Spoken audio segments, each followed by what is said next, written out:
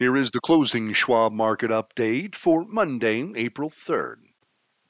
Major U.S. stock indexes ended mixed Monday after the announcement of a surprise OPEC Plus production cut sent crude oil prices to two-month highs and fueled inflation concerns that could keep the Federal Reserve in policy tightening mode. This weekend, several OPEC Plus members, including Saudi Arabia, announced production cuts totaling nearly 1.2 million barrels a day that are slated to start in May. In response, WTI crude futures soared above $80 per barrel. Word of the planned cuts also boosted expectations that the Fed could raise its benchmark interest rate again in May as the central bank extends efforts to tamp down inflation. The OPEC Plus cuts suggest more headline inflation pressure is in the near term, says Jeffrey Kleintop, Chief Global Investment Strategist at Charles Schwab and Company. The potential for further waves of inflation will keep central banks from declaring victory over excessive price gains, he adds. That's another headwind for tech stocks and other long-duration equities that get more of their cash flows in the future than in the near term. The following is a roundup of today's market activity. The S&P 500 index was up 15.2 points or 0.4% at 4,124.51, the highest close since February 15th. The Dow Jones Industrial Average was up 327 points or 1% at 33,601.15, and the Nasdaq Composite was down 32.45 points or 0.3% at 12,189.45. The 10-year Treasury yield was down about 7 basis points at 3.417%, and CBOE's Volatility Index was down 0.14 points at 18.56. Oil producers and other energy companies led gainers Monday. Healthcare stocks also outperformed. Consumer discretionary and real estate were among the laggers.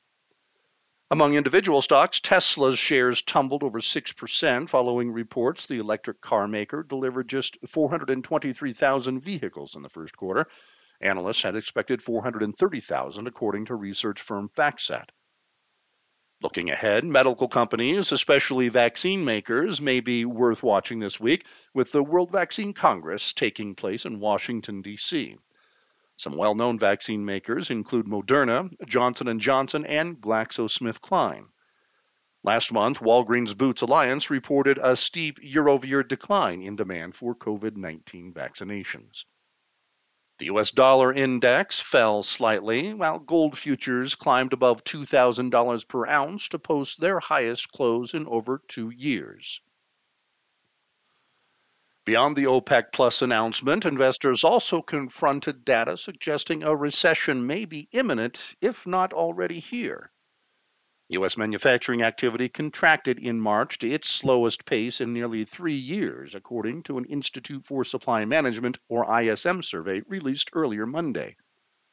The ISM's manufacturing PMI reading for March fell to 46.3 from 47.7 in February, marking its lowest level since May of 2020, and excluding the COVID-19 pandemic period, its lowest point since mid-2009. Any reading below 50 is a contraction. New order rates remain sluggish, with manufacturers becoming more concerned over when growth may resume, Timothy R. Fiore, chair of the ISM's Manufacturing Business Survey Committee, said in a statement. Supply chains are now ready for growth and prices are stable, but future demand is uncertain as companies continue to work down overdue deliveries and backlogs. Despite such weakness, most investors and traders expect another Fed rate hike next month, which would be the 10th such increase since March of 2022. Late Monday, the CME FedWatch tool had the probability of a rate hike in May at nearly 58%, up from less than 50% late last week. Today's economic data support our case that tighter financial conditions should result in slower growth, says Colin Martin, Director of Fixed Income Strategy at Charles Schwab. Nonetheless, we think a hike in May still remains likely unless the economic data over the next month significantly underperform expectations. Investors await the Labor Department's employment report for March, which will be released on Good Friday when the U.S. markets will be closed. Analysts expect job growth of about 240,000, according to Trading Economics, down from 311,000 in February, but still historically high.